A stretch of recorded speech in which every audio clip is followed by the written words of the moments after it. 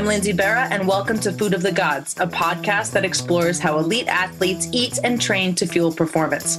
This is part one of our conversation with Toronto Blue Jays left-handed relief pitcher Tim Mayza.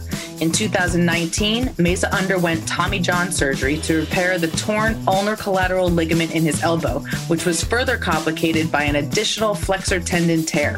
But after 18 months away from the big leagues, Mayza, with the help of his mid-90s sinker, returned to be one of the most consistent arms in the Blue Jays bullpen. In 2021, he logged 57 strikeouts in 53 innings with a 3.40 ERA and an impressive .98 whip. That's walks and hits per innings pitched. So how are you? Where are you right now? So I'm home. I'm in Lancaster, Pennsylvania. So That's home for me in the off season. So yeah, that's where I'm currently at. You grew up in Lancaster, or you grew up in Allentown? I grew up in Allentown and then went to school out here at Millersville, met my wife, and then we live in Lancaster. She taught she teaches at Cedar Crest Middle School. So not far from us. So we kind of just stayed in the area. So as a Pennsylvania kid, what was your team growing up? I was a Phillies fan growing up. So I'm all Philly sports, cool. Eagles, Flyers. Yeah. And have you stayed a Phillies fan as you've moved into MLB? Do you sort of secretly root for the hometown team? Not really. I've kind of just stayed pretty much in my lane, and whatever team I'm pitching for, that's what team I'm rooting for. There you go. So you grew up in a pretty athletic family. Tell us a bit about that and how it influenced you to go into sports. Yeah, my dad played college basketball. My mom actually played men's soccer in high school because there wasn't a women's team. And then she continued track in college. And then, yeah, I am the oldest of four. My one sister, she played at Hartford, played women's basketball at Hartford, and then ended up going overseas, played in Denmark and Lithuania, played basketball overseas. And then another sister, she didn't play any college sports, but she played sports throughout high school. She played soccer and basketball throughout high school. And then I have a brother who's currently in high school, and he plays baseball and basketball. So family gatherings have always been pretty intense. They get very competitive. And I think that's attributed to my success. It's just the competitive nature of my family. What other sports did you play growing up? I played soccer, basketball, and baseball. And at what point did you start to kind of focus on just baseball? I played all three for the first 2 years of high school. And then I played basketball and baseball for the last two.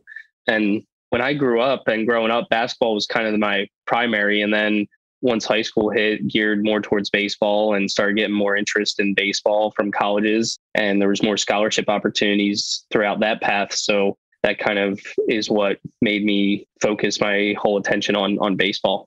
Were you a pitcher from an early age, or did you play other positions too?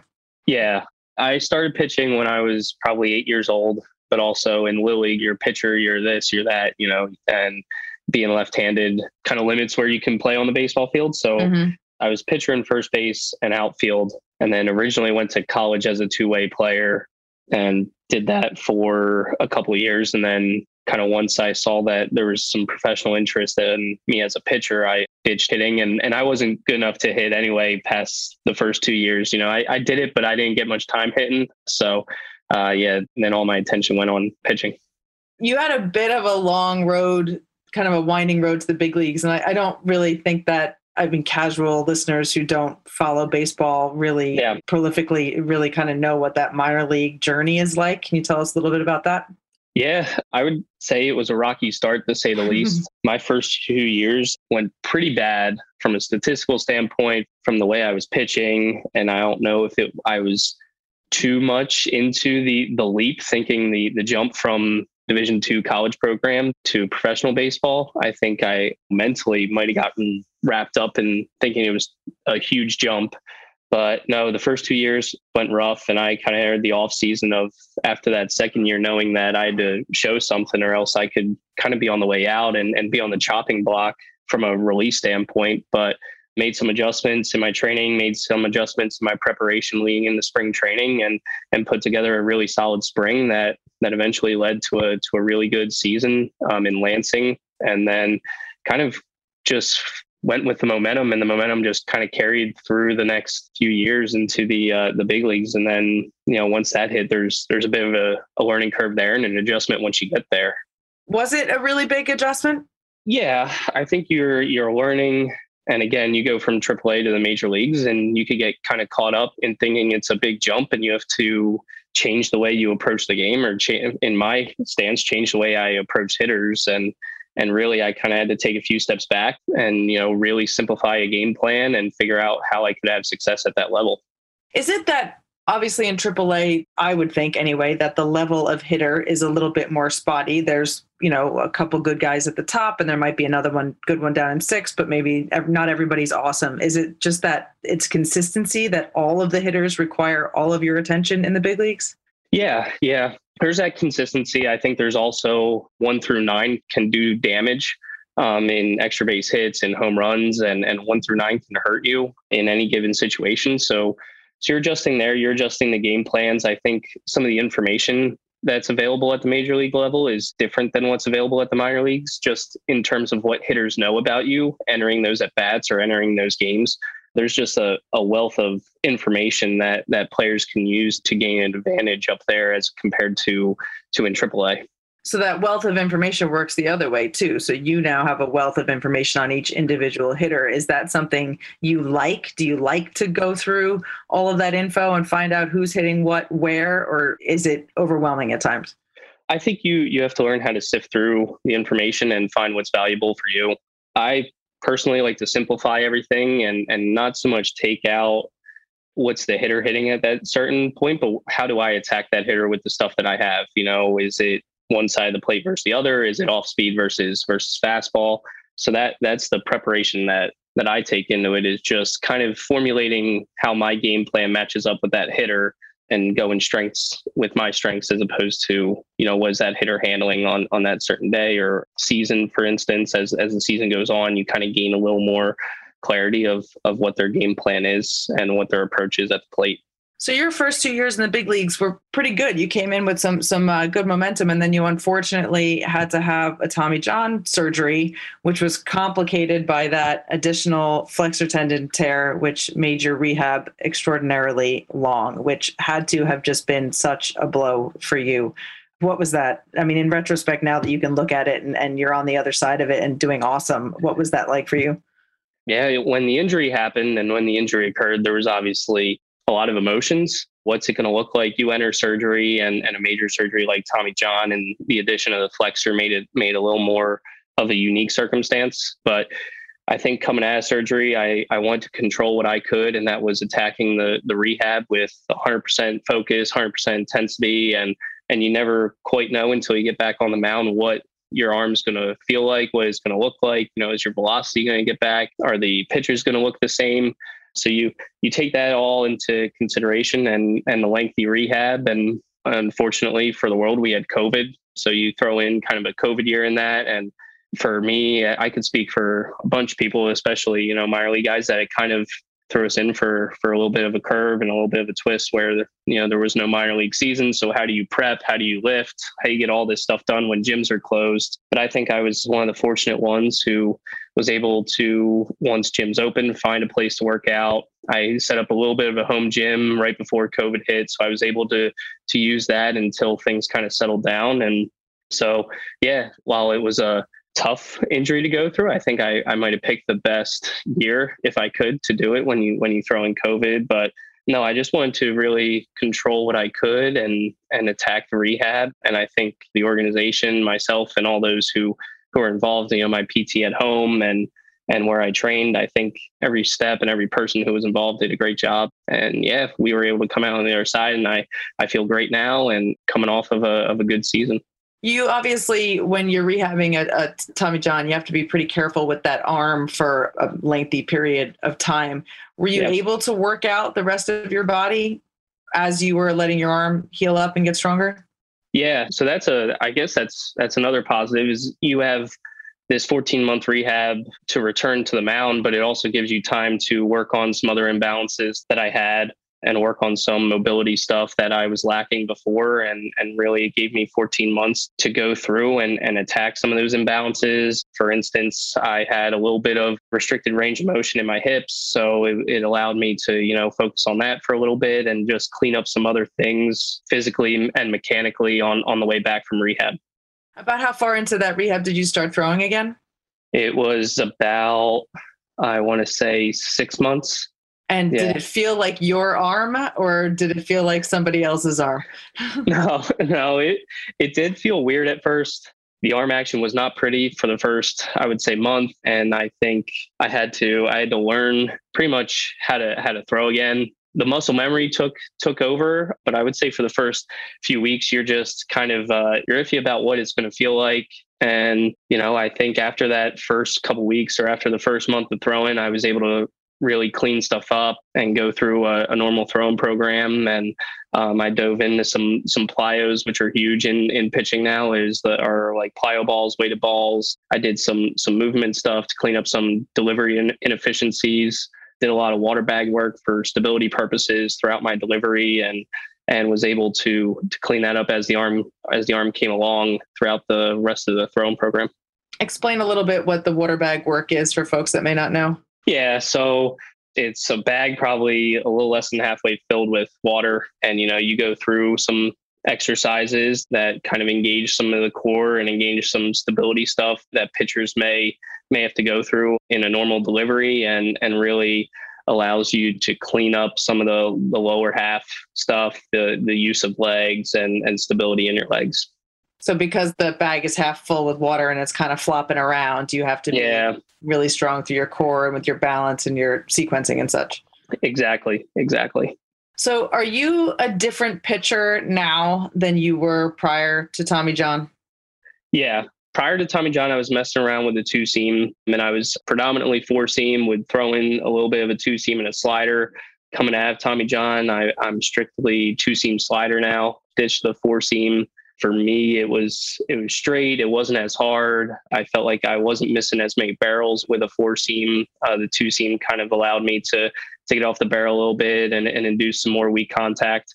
But yeah, from the way that I attack hitters is a little different now than pre-surgery, just because of the 2 pitches that I'm using. But yeah, we were able to simplify things going through the rehab process and entering the season than prior. So this 2-seamer that you're talking about is the one that everyone refers to as the sinker then? Yes. So did you have that kind of downward action on it prior to surgery, or was this something you learned throughout your rehab, or you just learned tinkering? Where did that pitch come from? Yeah, before I was getting some good action and good movement on it prior to the surgery and prior to the return to throw.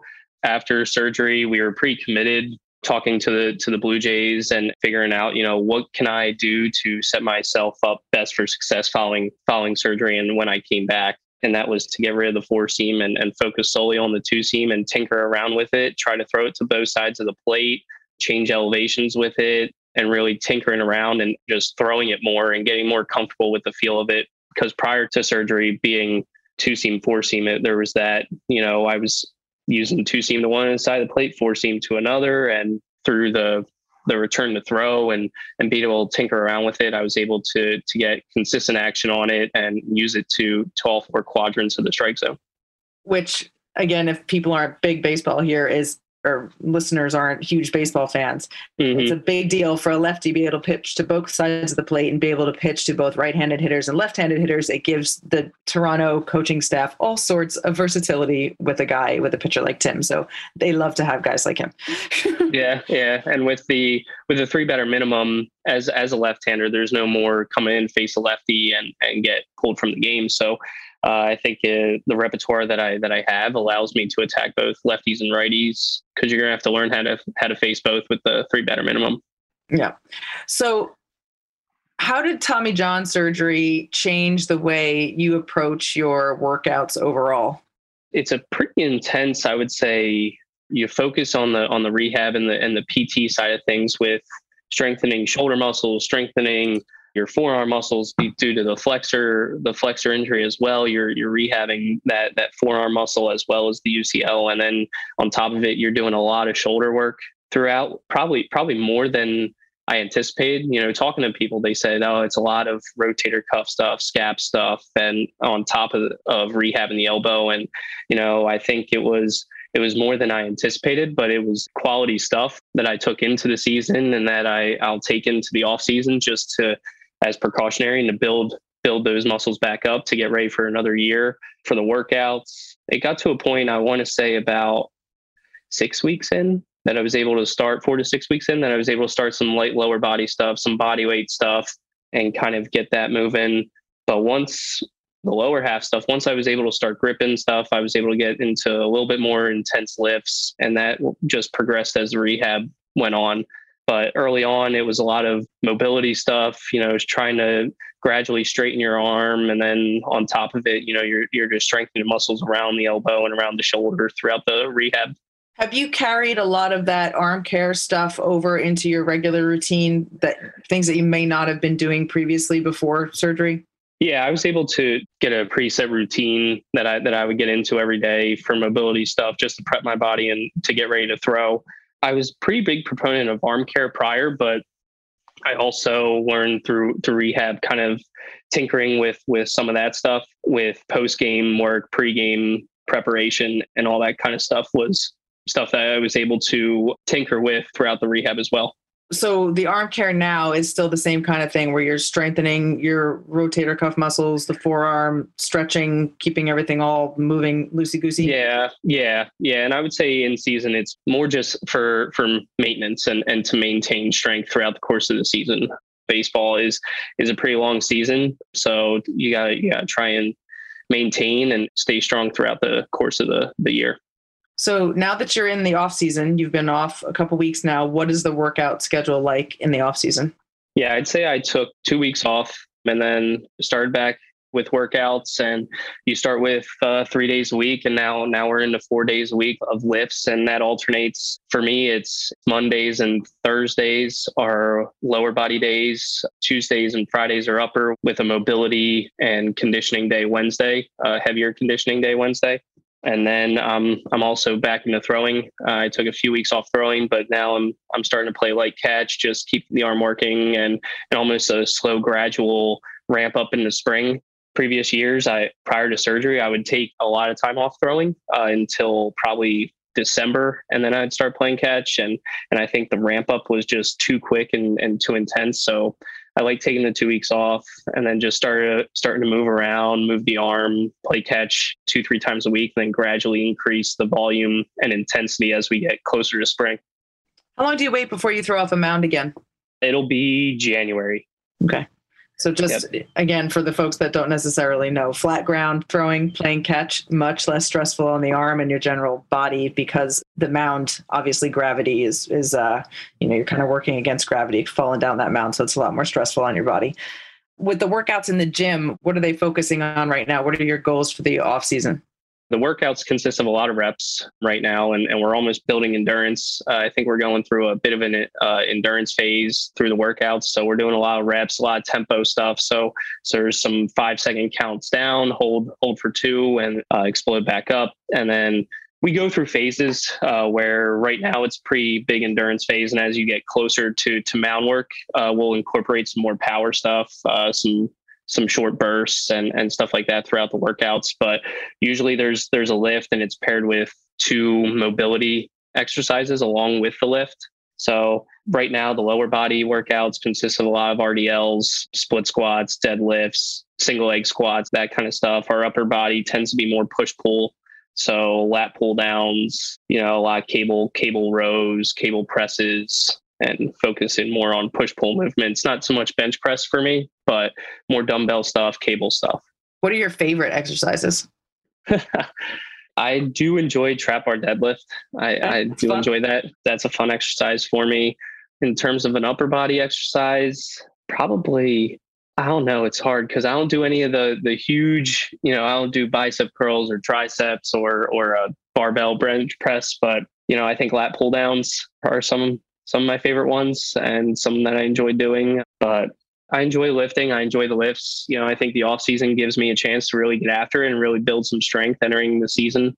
So yeah. Are there any exercises that you love to hate, the ones that you totally can't stand doing, but you do them because you know they're good for you?